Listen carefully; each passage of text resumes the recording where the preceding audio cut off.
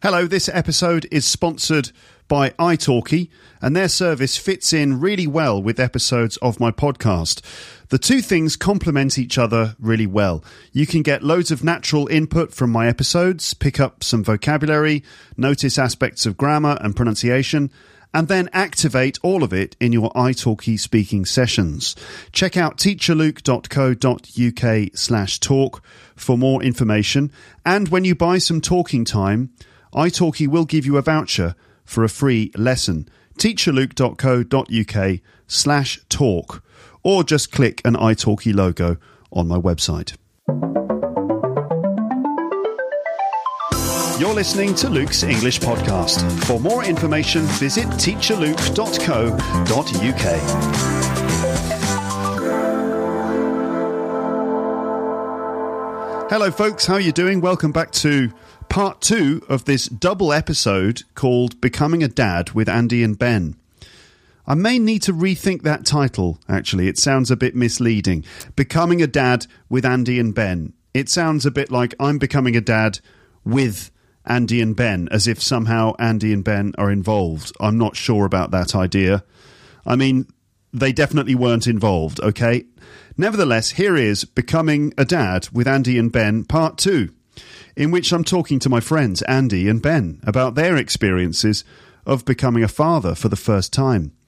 And I'm trying to learn a few things about what it will be like when I become a dad in a matter of weeks. Andy and Ben are like seasoned professionals at this now. They both have 2 kids. And in part 1, you heard us talking about things like conception, trimesters, epidurals, and all sorts of other things. And we left it on a bit of a cliffhanger with me asking Andy and Ben about the moment their first children were born, so the moment of birth. So we get straight into it here in part 2 by talking about the big day, the moment when it's time to get to the hospital and then all hell breaks loose. Now, this is probably the most crucial moment of the whole process and can also be quite a dangerous day as well. So there is often drama and a lot of nerves. It's a nerve-wracking experience, and we'll be talking about it in some detail in this episode. So if childbirth is a topic that you're sensitive about, just have a think about it before embarking on this episode. I think I'm prepared for the big day. I think mentally and also in terms of our home and all that stuff. But it's going to be a big rush to deal with, and no doubt it will be quite emotional. Even going for scans is quite a big deal, so it's hard to imagine what the actual birth will be like. Anyway, let's carry on. See if you can identify the things that Andy and Ben are saying, and stick around because in the second part of this episode, I'll go through lots of the vocab that you're hearing, and that will turn this into a great learning opportunity for you, okay? So let's now get straight back into the conversation with Andy and Ben, and here we go. Can you tell me about the moment of childbirth? How did you know that your wife was going into labour? Can you tell us? With my partner, she basically just told me that she thought her water had broken in the morning. She just told you? She said, I think my waters are broken. I was sort of on my way to work, actually, and she wasn't really sure, and she was sort of umming and ahhing a bit, but she said, I think my waters are broken. And I said, okay, well, I'm going to go into work because I need to go, and I had a few things that I was sorting out. It was actually quite unfortunate because I had a 2-week window to be training somebody who was going to fill in my role while I was taking my paternity leave. Because you're sort of you're kind of a big deal now at the London School of English. Well, I'm like a courses manager at the school, yeah. So one of my colleagues I was due to be training up, so she was going to sort of cover me while I was taking my paternity leave.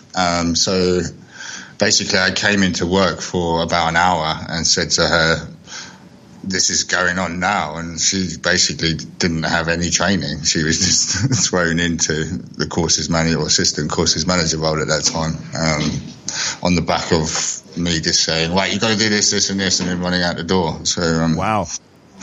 So wait a minute, your wife told you in the morning, she said, my waters have broken. So what, like, where was she? She was in bed or what? She got up in the morning and went to the loo, and it was more liquid came out than she was anticipating.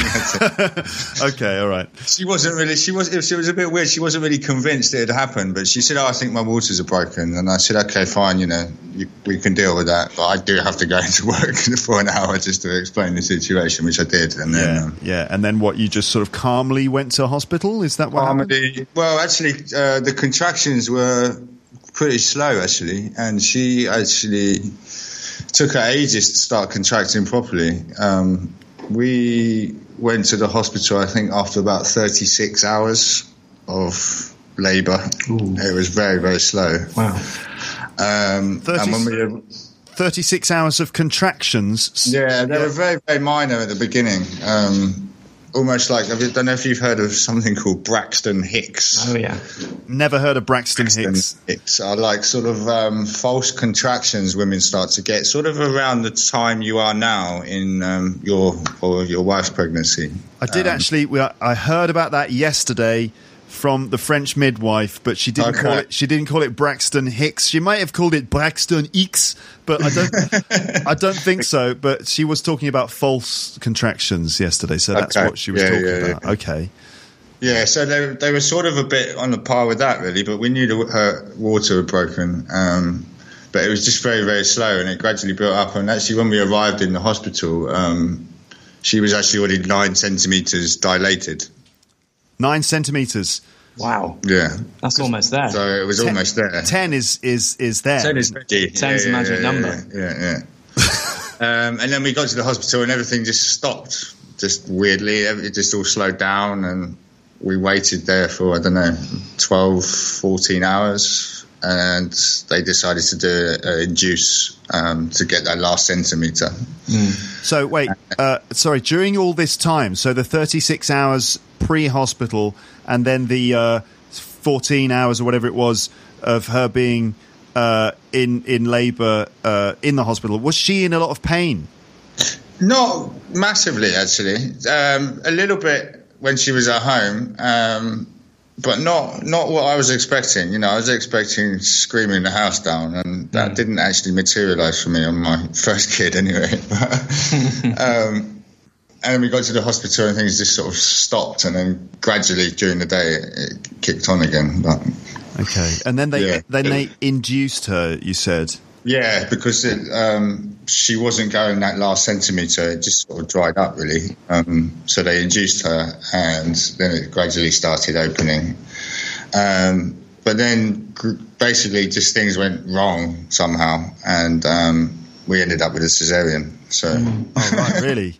Yeah. Oh, okay. Yeah. That must have been pretty scary. For me, it was very scary. For my wife, she was just out of it. She didn't have a clue what was going on. She was drugged up to the hilt. She had the epidural. She was on some other painkillers. For me, it was, I think Andy mentioned in his one that he had suddenly a crack team of doctors come into the room. Exactly the same for me. So we were sitting there, an alarm went off, and 15 people ran into the room. One of them threw a pair of scrubs at me, which is like the medical clothes, surgical gown, and said, "We're going to theatre." And I was just standing there and sort of, okay. I love the theatre. Like, oh, what are we going to see? Shakespeare? Are we going to see Star Wars? Yeah. Within 15 minutes, the baby was here. It was just that quickly. So you're sitting there after 14 hours going, well, this is a bit boring, isn't it? It's not the drama I expected. And then suddenly 15 doctors bowl in. One of them throws some scrubs at you and get those on and get in there now. Get in the theatre. And they just whisked my wife away to the theatre. So, yeah. And then I guess, as you said, they did the cesarean, and then next thing you know, baby. Baby, yeah. Okay, and really quick, really fast, and yeah. Okay, good. So I guess it all worked out in the end. Yeah, it was fine. Yeah. We had a similar experience because I think one of my big worries before our first was born was Natasha waking me up in the middle of the night saying, "It's happening. because I'm not really a man for a crisis. I wouldn't know what to do. I would be running around like a headless chicken. But fortunately for us, because of going through IVF, and my wife developed gestational diabetes. So it's really common, apparently, to get diabetes while you're pregnant. It's the strangest thing. And you have to be careful with it because too much sugar going through the placenta can make the baby grow too quickly. So we had to be induced at 38 weeks, which is why the baby came earlier than the original due date. So we had it all booked in. It was brilliant. So we had to be there at lunchtime on a Saturday. So we got a cabin and it was great. And then they did a very soft induction. So inducing is when they kind of give you chemicals to try and encourage the contractions to start the pregnancy. And with our first, it was a very mild drug that they used. So it happened really, really slowly. And so we started, I think it was 2:00 on a Saturday afternoon. And our first was born at 9:30 the following morning. So not quite 24 hours, but I think 18 hours. But actually, it was the night that the clocks changed here. So we had an extra hour. So my wife always reminds me of that. When I say it was 17 hours, she goes, no, it was 18 hours because the clocks changed. The clocks changed. But yeah, it was just really, really slow. But then she was 10 centimeters dilated. It was all ready to go, but then it suddenly stopped, like with you, Ben. But with us, what had happened, though we didn't really know this at the time, was that our son had got stuck in the birth canal. So the very last part before the baby comes out is called the birth canal. And what had happened is the umbilical cord had got wrapped around his neck. And so he couldn't go any further. So that's when all the people came rushing into the room. And they had to use like the forceps and do a little bit of surgery to widen, to get the baby out. And then the scariest thing for me, and I don't want this to scare you, but I think this just happens quite a lot. But when our son came out, he was like a funny blue color and he wasn't making any noise. And my thought was, I can't believe this is happening after we waited this long to have a child, that this is happening. And immediately they cut the umbilical cord and took him over to the resuscitation table, and they were like giving him like a form of CPR to get his heart going, and it happened straight away. He started going straight away. And my wife at this time was a bit out of it as well, because they'd given her quite a lot of painkillers because they That's the scary time for you as the dad, because you're aware of what's going on. And she isn't. Your wife isn't really. They can't see. They can't. They're not seeing they're not seeing the action, and you are. They're in control of anything, and you're just sort of quite helpless, really. But it's weird because it was like it was a very calm and professional kind of atmosphere in the room, but it was like controlled panic, if you like. You could tell that they had to be quick to do it. And actually afterwards, one of the nurses said to me that, they wouldn't have wanted to leave that any longer because he was having trouble breathing. So anyway, so they were doing resus on the table, and they said, "Oh, it's fine. Do you want to come and see your baby?" And I was just like, "Can I?" I don't know why I said that, but they said, "Yeah, of course you can." And I had to walk from one side of the room to the other, but my legs were so shaky. I had to like walk with my hands on the walls to get around to the wall. Yeah. And then when I got there, first of all, I saw this massive junk, because when babies are born, their genitals are all swollen through all the hormones. So that was a boy. Wait a minute, his genitals were like really big because they were swollen? Yeah, it's normal, Luke. Yeah, it's normal. Yeah. Oh, all right. And so first thing I saw, it was a boy, and I think I must have told my wife 3 times that it was a boy before she actually clocked what I was saying, because she was in a bit of a daze. And then I remember I put my hand on his chest, and he immediately kind of made a noise, and that's the first noise he made. And then that was me finished. I just burst out crying. Yeah. And then he weed all over the nurse, and I was like, yes, everything's fine. That's my boy. That's my boy. Yeah, it's interesting you say about the crying, because for me, that I held it together. I don't know how I did, because I'm quite squeamish anyway. I don't know how I held it together, but I did, and then as soon as I got outside on my own, and I was about to call my mum and just say that everything's all right, that's when I really broke down. And Yeah. said, oh my God, I've just been in there. There's just babies coming. Oh my God. Like, yeah. It's just insane. And the second one was the complete opposite. It just kind of, the contraction started, and then a couple of pushes and out he slid. It was just really, really easy. So it was the complete opposite, and crying away, shouting away. So there was no drama. There was only us and the midwife in the room. There was only 3 people in the room. 2 of them were the parents. So it was the complete opposite. So I hope that you have something closer to that and you have no dramas. But if there are dramas, don't worry. You're in safe hands. Yeah, I think the message to take, really, Luke, is that pretty much anything can happen. Yeah. You're not in control of any of it, really. No. But you just have to go with the flow, and it's all right in the end. Yeah. So when, during the actual birth, where exactly were you standing? I was standing next to my wife, holding her hand. Right. Was it that cliche of her squeezing your hand really tight? Yeah, it was. Yeah. Okay. All right. So that's fairly really. Did you actually choose to look during the moment of the birth? I did, actually. Yeah. I'm quite squeamish, but I just dealt with it. I don't know how I did, but it's something that you'll never ever be prepared for. No. You'll never be prepared for it. It will happen to you, and you'll take it in. But I can't describe what that you're going to see. Would you recommend that I look?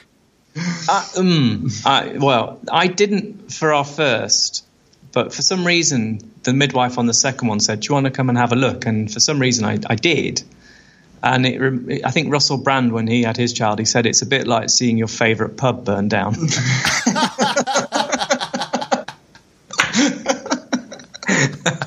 I kind of regret it. Yeah. Oh my God. Yeah. So, but the curiosity got the better of me, and I thought, well, yeah, why not? But the thing is, I went down to have a look, expecting not really to see much, but there was like this head like this, poking out. Sorry, I just you can't see on the podcast, but I'm trying to illustrate what I could see. There was just this head poking out the top of a head. It was really, yeah, don't do it. Yeah, well, my wife actually has said to me, "No, you're not going to look. I'm not letting you look."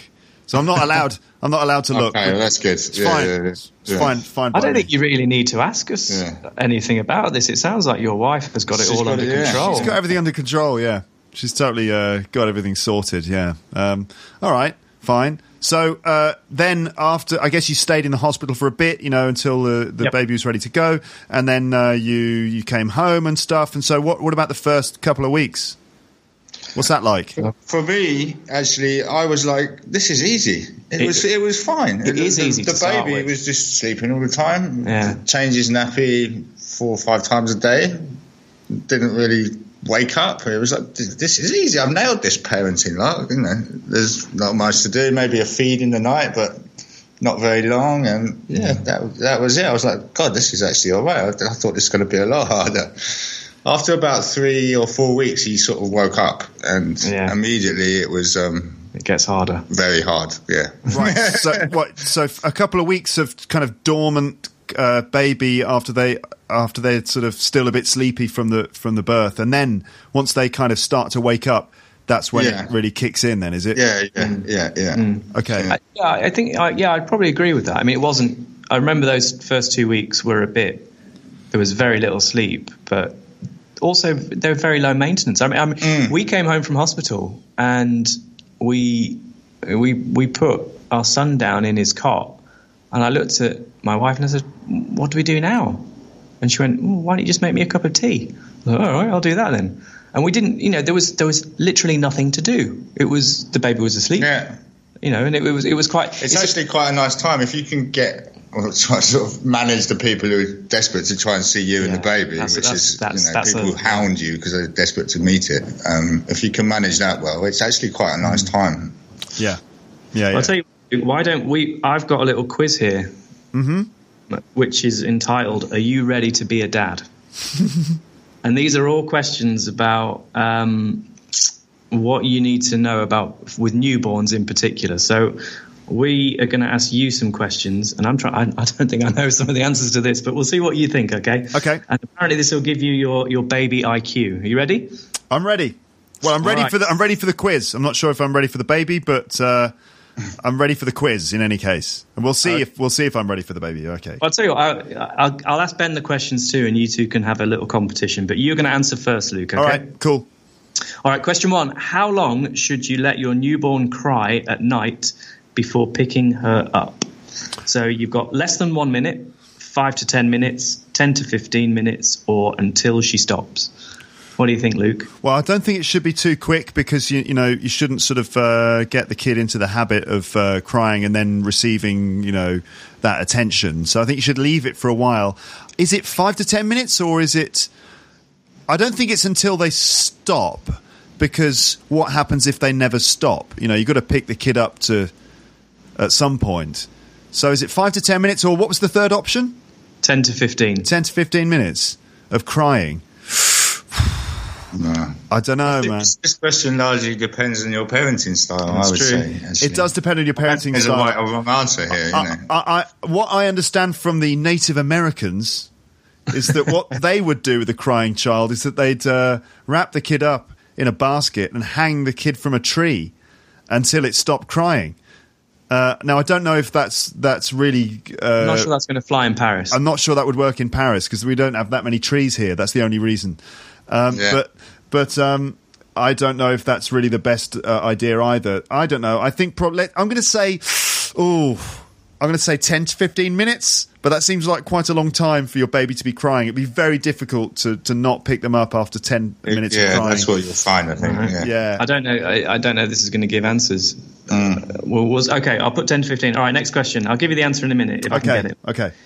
How many times a day... This is a good one. How many times a day does the average newborn need to feed? Is it 3 meals a day, every 4 hours, 8 to 15 times, or on the hour, every hour? Oh, my God. I don't really know. Newborn, yeah. It can't be once an hour, every hour, can it? Because they need to sleep. So I'd say every 4 hours.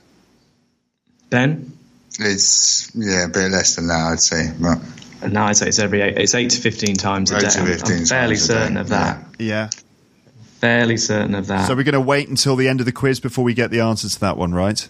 We are, yeah. But in your experience... Every 2-3 hours is what I would say. Every 2 or 3 hours? Fairly certain that wasn't an option. Yeah, it wasn't, but that would fit really with... 8 to 15 times a day. 8 to 15 times a day, you think? Well, the thing that I remember from when we did our classes is that a newborn baby's stomach, it has it's the size of a euro or a pound coin.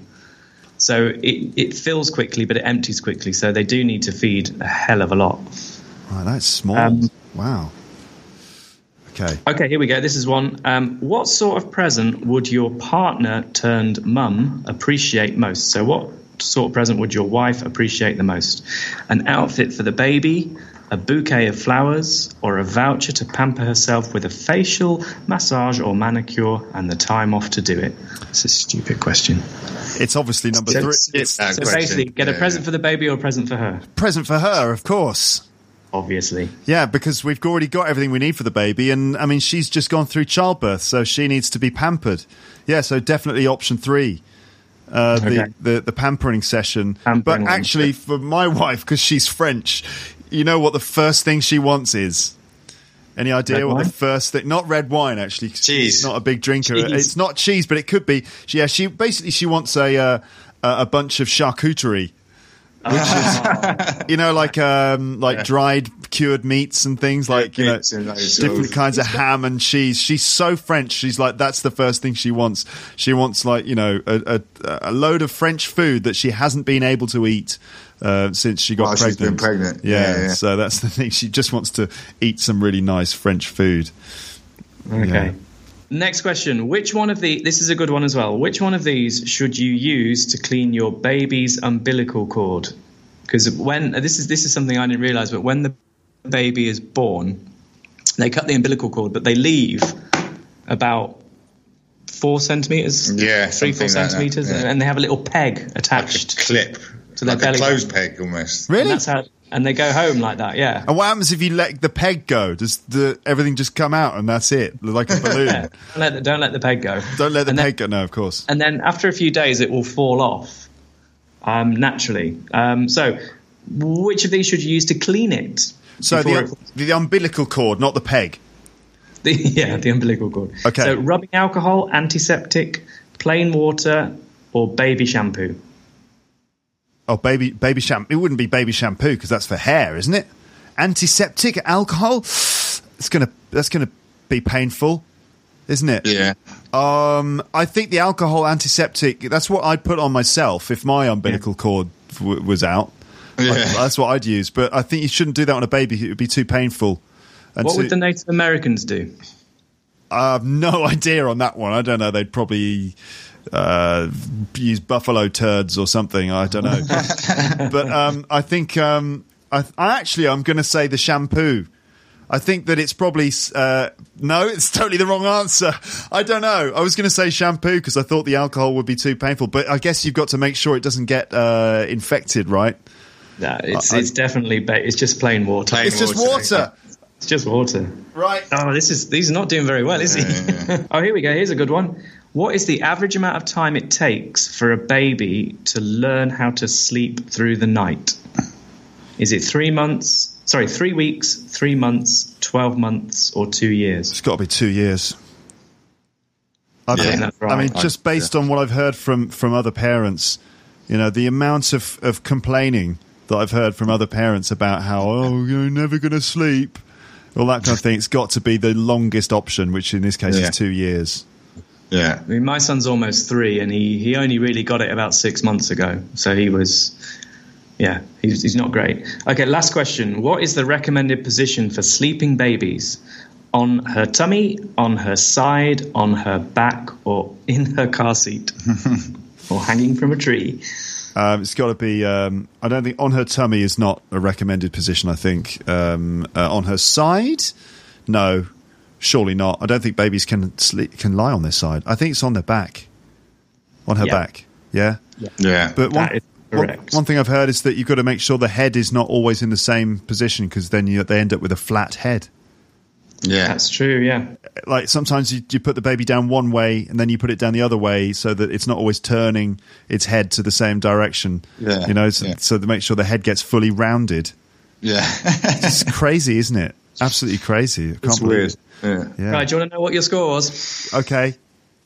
You got 2 right. I got 2 right. Oh God. So the first one was how long should you let your newborn cry? It's less than 1 minute because when newborns cry, I can read you the advice, but it just says tune in and respond immediately because they only cry for 2 reasons they only really cry for 1 reason when they're small, and that's because they're hungry. Oh, okay. All right. So that's when they're newborn, but like later on, you can leave them a bit longer. Is that right? Yeah. I think that's it's definitely down to the parent, I think. So the Native Americans are totally wrong about this one. Well, I think so. Okay. It's not our position to say. I don't want to upset your Native American listeners listening on the reservation to Luke's English podcast. All my Native American friends. Right, or them. How many times a day does a newborn need to feed? It is 8 to 15 times. It varies. Some babies will feed more often than that, some less, but it's usually between 8 and 15. Right. Yeah, you got the present one right. The voucher for the facial and so on. Yeah. Well done. All right. We talked about the umbilical cord, and it's plain water, not shampoo. What was the other one? Oh, we all got this one wrong. Apparently it says the average amount of time it takes for a baby to learn to sleep through the night, it says 3 months. It's bullshit. Yeah, rubbish. Absolute bollocks. Absolute rubbish. Bollocks. Okay. Well, I mean, look, we could keep talking about this for ages, but we don't have that much time. But I mean, how about now? Tell me some positive things, please. I want you to really sell the whole experience to me now, because I'm fed up with like people telling me how difficult it's going to be and how traumatic it is and how you never sleep and all that stuff. But you've got to sell it to me now. Why the hell am I doing this, guys? We don't have to. It's too late. We can just tell you how terrible it's going to be. Nothing you can do about it. I need you to put a positive spin on it for me, because otherwise I'm just gonna, I'm having dinner with my wife later, right? Yep. And what I don't want to do is sit down with her and go, oh, God, this is going to be so difficult. I don't want to do that. Instead, I want to when we're having dinner, I want to be able to be all positive and wonderful about the whole thing. So please sell the idea to me, if you would. When a baby is born, the mother and the father are both flooded with a particular hormone, and it's like the love hormone, the happiness hormone, and it's an incredible feeling. It's difficult to describe, and it's difficult to conceive of ever loving anybody as much as you will love your kids. Yeah. I mean, it is the most powerful thing. Definitely. But that's actually something you should be aware of, because suddenly probably your wife is your number one person and she's going to be relegated. And so will you, actually, in her mind. And that's something you should be aware of. The kids will take priority. Ben and I are both, we're what, third or fourth now on the list of our wives' priorities, Third or fourth? Well, it's the kids, then it's her, then it's us. Then it's us. Yeah. But that's fine. And your relationship. You've got to just be prepared for that and build on it, really. Yeah. Okay. There's just so much that is amazing about it, because when they're little, you just stare at them in wonder, and I think I must have counted my son's fingers and toes about 6 times. I couldn't, because I couldn't believe that he 6 toes. He was so no 6 times. I couldn't believe he was so perfect. There was nothing wrong with him, And then as they grow, they begin to, their facial features begin to develop more, because I think all new babies just look like ugly little they're not very attractive. Not very attractive. Newborn. Yeah. But then after 2 or 3 weeks, they begin to sort of resemble you, if you like, and they begin to develop more features. And then a few weeks, they begin to then recognize you, and they begin to smile, and then they start gurgling and making noises. Like when I get home now, my eldest always comes running in and is like, "Daddy, Daddy," and gives me a big hug. And the youngest, the 4-month-old, he just looks at me, and his whole face lights up with this big smile. And it's just the most amazing experience, you know. And everyone I know who's got kids who are older, they just tell me it just gets better and better and better, until they become teenagers, and then and then it's just like move then out. It's game over. But it's wonderful. You just, in a way, Luke, and I'm genuine here, I'm quite envious that you're about to go through this for the first time, because it is just an astonishing thing to go through. Yeah. It really is amazing. And just watching them develop when their character starts to come out is just incredible. Yeah. Their sense of humour.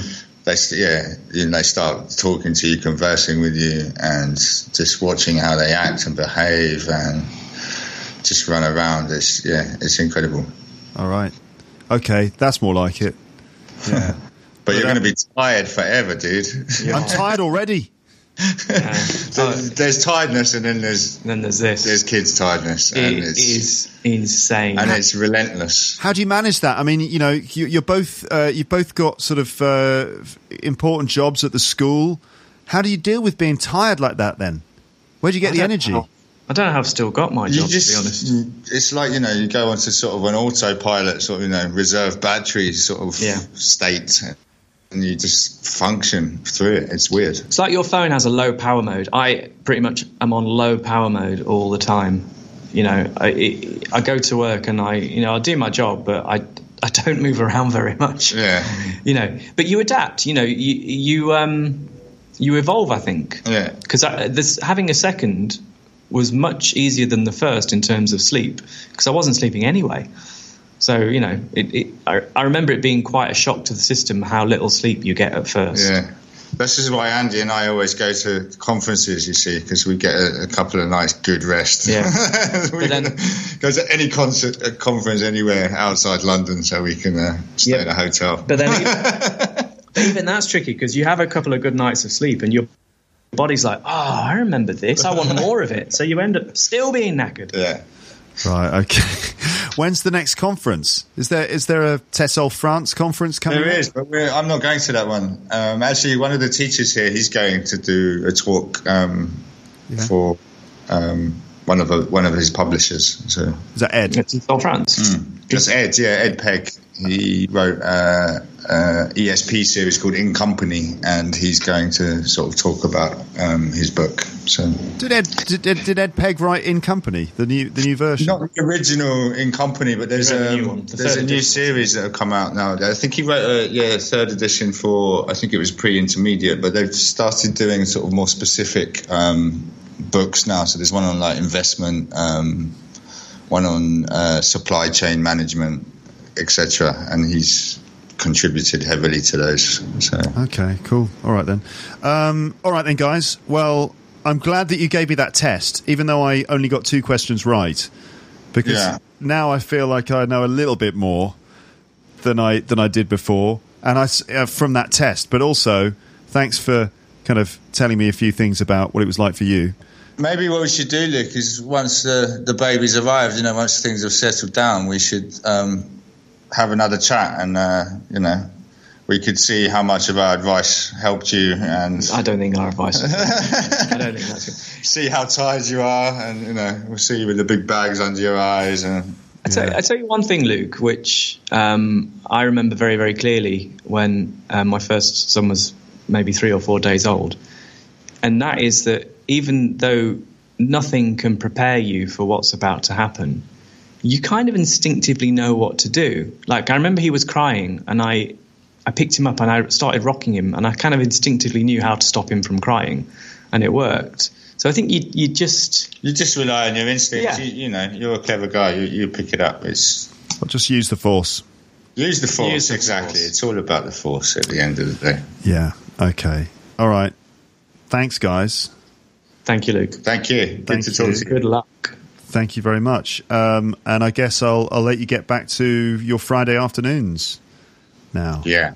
There are no classes at this moment. No classes at this moment, so it's me scrambling around getting everything ready for next week now. So and I'm gonna go home now because it's almost 5 o'clock and I want to be out early today. Okay, right. Well, I'll let you go then. Okay, really great to talk to you. Thanks so much for kind of explaining your experiences and things. We all appreciate it very, very much. And we'll speak soon, and good luck with everything, and send our love to your wife. So there's a really loud motorbike just passing outside. Yeah, we all heard that. That was a motorbike, and we all like a chopper or something, Yeah, like some sort of Hell's Angel or something going past. And there was also a police car earlier on that sounded exactly like a UFO. Not that I know what UFOs sound like. We don't know, but anyway, it didn't sound like a police car. It sounded like some sort of spaceship flying past. But that's London. They've got very advanced police over there these days. Yeah, haven't they? All right. I will say. Send our love to your wife as well, and we wish her the best. All the best. I will do, and the same to both of your wives as well. And just to have a nice weekend with the family. Yeah, cool. Nice one. All right. Thanks, man. Thanks, Lou. Bye bye. So there you are. That was my conversation with Ben and Andy. Did you catch everything? Did you manage to understand every single thing that was said in the conversation? There may have been some things that you missed. Well, you know what's happening now, don't you? Of course you do. That's right. It's vocab time. Let me now go through some of the vocab that you heard in that conversation. This is a chance for you to learn some more English. And don't forget that the list of phrases and bits of vocab that I'm going through here is available for you on the page for this episode on my website. Not bad at all. Quite helpful, I think you'll agree. Now, have you actually visited the website to look at word lists? It could be the difference between you remembering the word and you not remembering it. For example, me just saying the word a couple of times in this episode is good, and explaining it and giving you examples, that's good. But it's also worth actually seeing the words so that you know how they're spelt and so that you know what they look like, because a word exists in many forms in our heads. We know a word in a number of ways. We know how it works with other words in a sentence. We know how it's spelt. We know what it looks like. We know what it feels like to write that word by hand. We know what it feels like to write the word on a typewriter. We also know how it feels to say the word, so the sort of physical side of the word. We also know what the word sounds like when someone else is saying it. Also, we just know, for example, other little details, like, for example, collocations with prepositions and so on. So it's all part of the process of learning and using words. It's not just hearing me explain them and stuff, but also seeing them written down and then recording them and trying to revise and remember them and then using them yourselves. So there's a whole sort of life cycle of a word. I guess you go from noticing it to learning it to using it, you know? So looking at word lists, I mean, word lists that I'm explaining in episodes can be a really good way for you to kind of build your vocab. So let's go through this list then. I've got a number of items in the list. Most of these things are about having babies, but there are some expressions that relate to other things, sort of bits of general English as well. So Ben started by saying, she told me that she thought her water had broken. So at the end of a pregnancy at the beginning of the labour is another word for childbirth, the process of childbirth. That's labour. When a woman goes into labour or when she's about to go into labour, this thing happens which is called the water breaking. So her water broke, or her water breaks. She thought her water had broken. This is basically when, like the let's say the amniotic fluid suddenly gets released. There are membranes that hold this water, this amniotic fluid in place, and they rupture, and the amniotic fluid comes out, and it's quite a dramatic moment. Because often there's quite a lot of water that comes out, and it's the big moment that means that, you know, shit's about to get real, basically. So if your water breaks, if you're a woman, it means that, you know, lots of water comes out, and it means game on. It's about to begin. So that's what that means. We say in English, your water breaks, or her water had broken. And Ben was talking about that particular day when his partner's water broke. He said, I was training someone to fill my role while I was taking paternity leave. So his role there is his job at the school. He was training someone to fill his role, meaning to do cover work for him while he was away taking paternity leave. So leave is the word we use to describe time off work. There are different types of leave. L-E-A-V-E, different types of leave. Here it's a noun, an uncountable noun. You've got sick leave, that's where you take time off work because you're sick. Holiday leave, when you take time off because you're on holiday. And also we have paternity leave for a man. Paternity leave is when you take time off work because you've had a baby. For a woman, it's longer, and that's maternity leave. M-A-T E-R-N-I-T-Y, maternity leave for a woman, and paternity leave for the father. Next thing is the contractions were pretty slow, actually. So we've talked about the water breaking. When a woman goes into labour, there are contractions. So this is when the uterus, the muscles around the uterus contract, which kind of basically push the baby out. So it's the process of pushing the baby out of the uterus, and it's done with contractions. And you get contractions that start fairly early, and they can be quite slow. And as you get closer towards the birth, the contractions get more frequent until, you know, it's a certain number every few minutes, which means that you're in the drop zone. So contractions, that's when the uterus sort of gets tighter in order to try and push out the baby. And I think it can be painful. There are different types of contractions. We actually, during pregnancy, the mother-to-be will experience a number of different types of contractions. For example, in the third trimester, the uterus can get a bit tighter. It can feel like the baby bump gets tighter at certain moments. And this is essentially the uterus sort of practicing, doing a few little practice contractions. And these are called Braxton Hicks contractions, which are kind of like fake contractions, not real ones. So Braxton Hicks is the expression we use to describe that phenomenon of sort of fake contractions. So it took her ages to start contracting properly. And then the next thing is we went to the hospital after 36 hours of labour. So labour is basically the process of childbirth, and it can take a long time, as you can hear there. The water can break, and even 36 hours after the water breaks, you don't get a baby yet. So there can be 36 hours of contractions and so on. The next thing is she was already 9 centimetres dilated.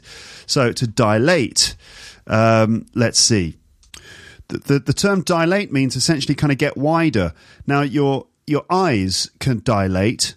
That's where, for example, if it's very dark in the room, your pupils, the black parts of your eyes, will get wider to allow more light in. So that's when your pupils dilate. But also, in this case, for a woman, when she's having a baby, her cervix can dilate.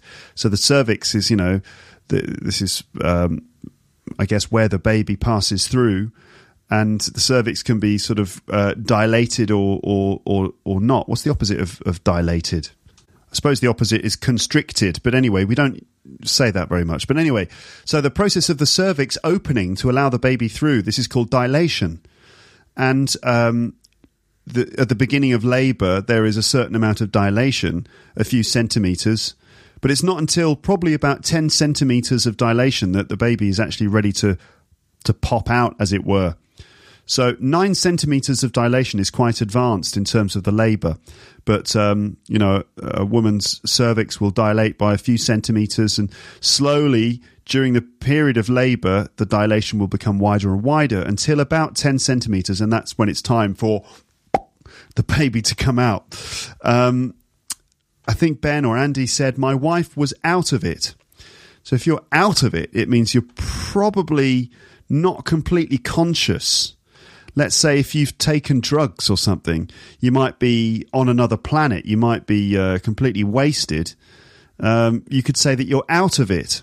So in the case of childbirth, obviously it's when the woman has been given the epidural, which it's like a nerve blocker, and so it can make the woman feel a bit spaced out. She might be completely out of it. Also, if you drink or if you take drugs, you might feel out of it. So, if he drank all that whiskey and he was completely out of it, or, he smoked a spliff or something and he was out of it. So to be out of it means to be kind of, what's the word for it? Kind of like under the influence of a drug. I think it was Ben who said, they just whisked my wife away to the theatre. They whisked her away. That's a nice expression. Whisked, Whisked. Now, we do use whisk when we're making food, like if you're battering eggs or if you're making crepes, as you heard me talk to Paul about.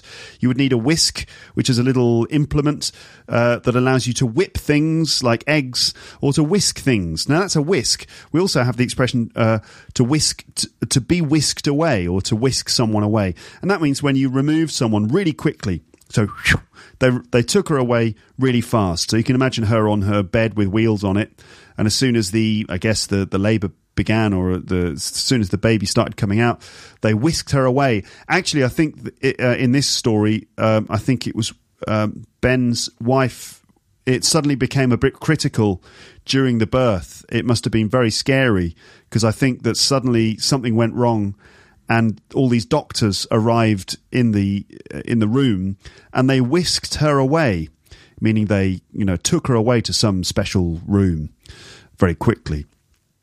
Andy, I think, said, I'm not a man for a crisis. I wouldn't know what to do. I'd be running around like a headless chicken. Here's a nice phrase, to be running around like a headless chicken. I think it's fairly clear, isn't it, what that one means? You may even have a similar expression in your language. But apparently, I've never done it, but apparently if you chop off the head of a chicken, its body continues to run around headless. Just crazily running around, because it's got no head, but the body continues running, which is amazing. So running around like a headless chicken, you can imagine it's sort of someone running around in a panicked state, not knowing where they're going or what they're doing. So that's Andy in a crisis. He'd be running around like a headless chicken. Okay. Let's see. I think this is Andy who said this. He said, my wife developed gestational diabetes, which sounds very serious, but apparently it's actually quite common. Gestational diabetes. So gestation is the process of actually making the baby in the uterus. It's called gestation. And gestational diabetes is a condition in which pregnant women sometimes can get a form of diabetes. What is diabetes? Diabetes is basically your body's way of dealing with sugar. So if your body struggles to deal with sugar or struggles to break it down, then it might be that you've got diabetes. And gestational diabetes is something that happens during, as I said, during pregnancy, and that can cause high blood sugar, and that can affect the pregnancy and the health of the baby. So gestational diabetes is an issue that actually a lot of women experience. And too much sugar going through the placenta can make the baby grow too quickly. So the placenta it's an incredible organ. It develops with the baby, and it's essentially the sort of the go-between between the baby and the mother. So everything goes into the placenta, and it's like an organ which feeds all the necessary nutrition to the baby's blood supply. So the baby's blood supply goes through the placenta, and the mother's blood supply also goes through the placenta. And in there, nutrients and other things like oxygen are transferred from one blood supply to the other. And yet the blood supplies never actually mix. So it's incredible. So the placenta is a very important organ. And if the mother has diabetes during pregnancy, then it can cause too much sugar to go through the placenta, which can have like negative effects on the baby, for example, making the baby to grow too quickly. So I can't remember who that was, but anyway, you could listen back to it and listen out for these words, and you'll understand them more. In fact, in these episodes where I go through vocab lists afterwards, it's always a good idea to go back and listen to the conversation again, because you'll be surprised. Honestly, you'd be very surprised how much more you notice, how much more you remember, and how much more you understand. It really can make a big difference. Listen to the conversation, listen to me explain the vocab, listen to the conversation again. And in fact, I know I upload a lot of episodes, but if you have time, listening to episodes several times can really make a huge difference to you remembering that stuff and it staying in your head, and you actually using it. So it can help you learn. Number 14 in my list here, the umbilical cord had got wrapped around his neck. So the umbilical cord is what attaches the child to the placenta. So it comes from the belly button, the tummy button, and there's this cord that comes out. And after the child is born, the umbilical cord gets cut. But the umbilical cord can be a problem during childbirth, because if it gets into the wrong position, it can become wrapped around the child's neck, which is very dangerous. To become wrapped, W-R-A-P-P-E-D, wrapped around something. Okay, you can imagine, let's say, if you pick up a snake, strange example maybe, but it might wrap itself around your arm as you hold on to it. Well, similarly, the umbilical cord can be wrapped around the child's neck, which is a dangerous situation. So, number 15, they cut the umbilical cord and took him over to the resuscitation table. Resuscitation is the word I'm looking for here.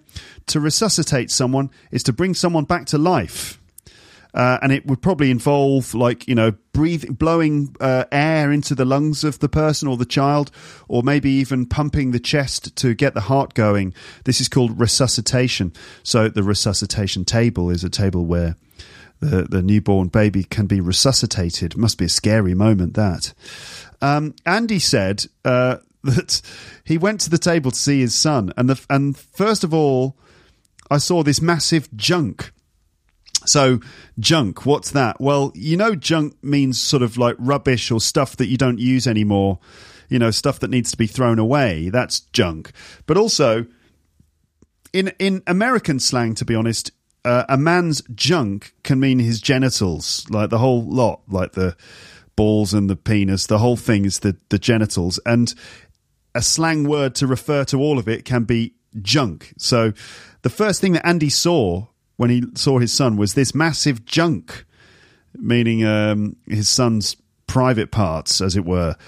This is because when babies are born, their genitals are swollen. So the first thing Andy saw was that he recognised that it was a boy because of this junk. Yeah. And I think Andy said, that was me finished. I just burst out crying. So to burst out crying is a nice phrase that means to suddenly start crying. Burst, like if you burst a balloon. In this case, to burst out crying. Okay, so to suddenly start crying. And then, apparently, after this emotional moment, Andy's son immediately weed all over the nurse. He weed all over the nurse. Weed, W-E-E-D, but it's the past form of wee. So he urinated all over the nurse. The baby, not Andy. I don't know what Andy did, but I think he managed to keep himself under control. But apparently the baby weed all over the nurse, and then Andy felt proud, like, that's my boy. I think Ben said, I held it together. If you hold it together, it means you don't lose control and you don't get too emotional. So, during the drama of this difficult birth, he managed to hold it together. He held it together. He said, I don't know how I did because I'm quite squeamish. If you're squeamish, it means you're sensitive about, things like blood or slightly, disgusting things like that. Certainly blood. If you're squeamish, it means you can't stand the sight of blood or organs and operations and things like that. So Ben said, I held it together. I don't know how I did because I'm quite squeamish. But then he said, as soon as I got outside, that's when I really broke down. To break down, that's when you become too emotional. The emotions get the better of you and you probably start crying. You might even physically break down as well, which would mean you'd have to sit down. Your legs you can't stand on your legs anymore. But it probably means emotionally to break down, meaning to kind of get very emotional and start crying, probably. They tried to make me feel better. They tried to calm me down a little bit by saying, if there are dramas, don't worry, you're in safe hands. So referring to the fact that in the hospital there'll be lots of nurses and doctors and qualified people around, so we're in safe hands. So if you are in safe hands, it means the people around you are going to look after you. Okay, you're in safe hands. Don't worry, you're in safe hands. Okay, like, I don't know, an example. Imagine a student has come to the London School of English, and on their first day they say to, someone on reception, they say to Lee on reception, oh, I'm a bit concerned. And Lee says, don't worry, this is the London School of English. We do this professionally. Don't worry, you're in safe hands. We'll help you learn English, for example. Next one is number 22. And it's this bit of advice. You just have to go with the flow, and it's all right in the end. To go with the flow. It's a nice phrase. Do you know that one? You probably do, actually. It's the sort of phrase that you would know. If you go with the flow, it means you just sort of allow yourself to keep up with what's going on and that you don't resist things. You just stay relaxed and calm and take things as they come and just react to things as they come and just go with it. Just allow yourself to go along with things and the way things are going, rather than resisting them or questioning them or trying to stop things. You just have to let yourself be carried along by events. So just go with the flow. It's like, just relax, calm down, be cool, just go with the flow. Number 23, I think Andy said this, or Ben. I think actually it was Ben. After the first 2 weeks of the baby being born, he thought it was pretty easy because the baby was just sleeping all the time. It wasn't until about 3 weeks later that the baby started to wake up and then started crying all the time and wouldn't sleep. But in the first 2 weeks, it seemed pretty easy. And Ben said, this is easy. I've nailed this parenting lark. I've nailed it. If you nail something, it means you do it really well. Okay? So, well done, mate. You absolutely nailed that presentation, meaning you did a really good job on the presentation. You nailed it. means you did it really well. It's a nice expression. It's a really common expression, actually. There's a viral video going around of some guy on a bus. It looks like an English guy on a bus, and he's doing different accents, different regional accents, and he's very good. And I think the title of the video is "This Guy Nails Every Accent." So, to nail an accent, meaning to get it exactly right. So Ben thought, I've nailed this parenting lark. So he thought that he was really good at being a parent because he thought it was easy at the beginning. I've nailed this parenting lark. So a lark, L-A-R-K, a lark, it's an interesting word. I think it's a particularly British word. And a lark is like an activity, basically. Like this parenting, this parenting lark, meaning this activity of being a parent. Interesting. I think it's an activity that's usually done for fun or just something that you're doing. It's a bit like a laugh. Okay, to do something for a laugh, but a lark. Yeah, okay. So an activity, let's say, probably an activity for fun, but you can use it to refer to like a thing that you're doing. So this teaching lark, I've nailed it, this teaching lark, or I don't know, whatever else it could be. Like this learning English lark is it's quite fun, isn't it, really? Okay, so I've nailed it, this parenting lark. That's what Ben thought. He was wrong, of course, because it was just the beginning. And then I said, once they start to wake up, that's when it kicks in, is it? So, meaning that when the child, after a couple of weeks of, not really being aware of what's going on, when the child actually starts to wake up and become a bit more conscious, that's when it kicks in. And when I said it, I mean the sort of the challenge of the parenting. That's when it kicks in. If something kicks in, it means it really begins. It starts to take effect. So in this case, the challenge of parenting really kicks in after a couple of weeks. I'm just trying to think of any other examples of kicks in. Like, if you're talking about a roller coaster, you can say the ride doesn't really kick in until until the second half of the ride. That's when it really kicks in. That's when it starts to get really exciting.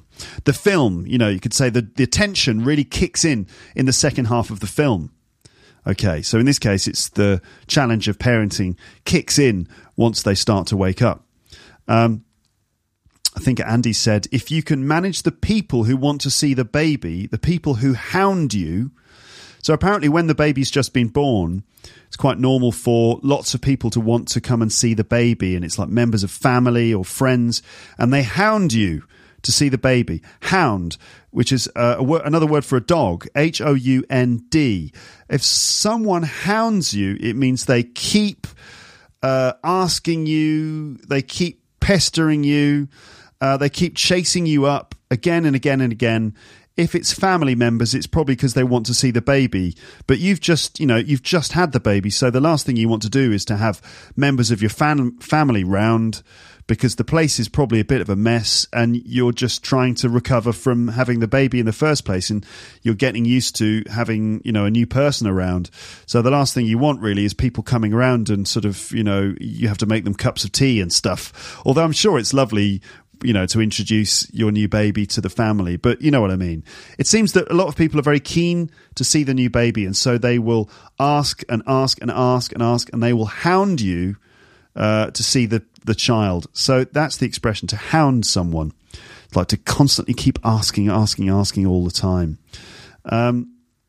Andy then asked me questions from his quiz. He found a quiz about being a dad, and he said, to introduce the quiz, he said, I tell you what, I've got a little quiz here. So there's that phrase again, I tell you what, which is a really nice phrase that I'm sure I've mentioned before. It's worth learning. I tell you what, which is like, I've got something to tell you, essentially. Let me tell you something, or I tell you what. And you can use I tell you what to make a suggestion or introduce something new to the conversation. I tell you what, I've got a little quiz here. Okay. And at one point I said, she's just gone through childbirth, so she needs to be pampered. To be pampered. Pampered. To pamper someone is basically to give someone like really good treatment, to be really nice to them, to give them lots of nice things, to make them food, to make them cups of tea, to give them gifts, maybe to give them stuff like massages and stuff, and to just be really, really good, to pamper someone. Like if it's your birthday, you'd expect to be a little bit pampered, wouldn't you? People bring you gifts, they make you food. And if you're lucky, you might be given a gift like a day in a spa. If you went to a spa where they have massages and special types of skin treatments and aromatherapy and stuff, if you go to a spa, you expect to be pampered, don't you? Similarly, if it's your birthday or something, you'd like to be pampered. Well, I imagine if a woman's just gone through childbirth, she deserves to be pampered a little bit. We were talking about cleaning the belly button because, when a child is newborn, they've got a kind of fairly raw belly button because the umbilical cord has been cut. And so they've got like a section of umbilical cord which is still attached to the belly button. And eventually it just kind of falls off as the skin dies. It just falls away, but it can be a bit sort of sore. So it has to be cleaned. And they were asking me how I should clean it. And I said, what would the Native Americans do? They'd probably use buffalo turds. So a buffalo turd is a poo, isn't it? So jokingly, I said that they'd probably use buffalo turds to clean the belly button. Hilarious. Number 29, and I think we've got about 5 things left. When the baby is born, the mother and father are flooded with a hormone, the happiness hormone. I don't know if that's the official name of the hormone, the happiness hormone, but I think I've heard that when the mother and father, have the baby right at the beginning, there are lots of hormones that come out. In fact, both parents are flooded with a hormone. I guess you understand what that means, right? If you're flooded with something, it means suddenly there's lots of the hormone. You can be flooded with lots of things. Obviously, you can be flooded with water, but you can be flooded with gifts. You can be flooded with praise. You can be flooded with a hormone, meaning that suddenly you have lots of this hormone going around in your body. Your wife is your number one person, but she's going to be relegated, and so are you. Here's another football phrase. To be relegated is when a football team gets dropped down to the league below. So you've got the top of the league. If you win, or if you're in the top 3, you might be promoted to the next league above.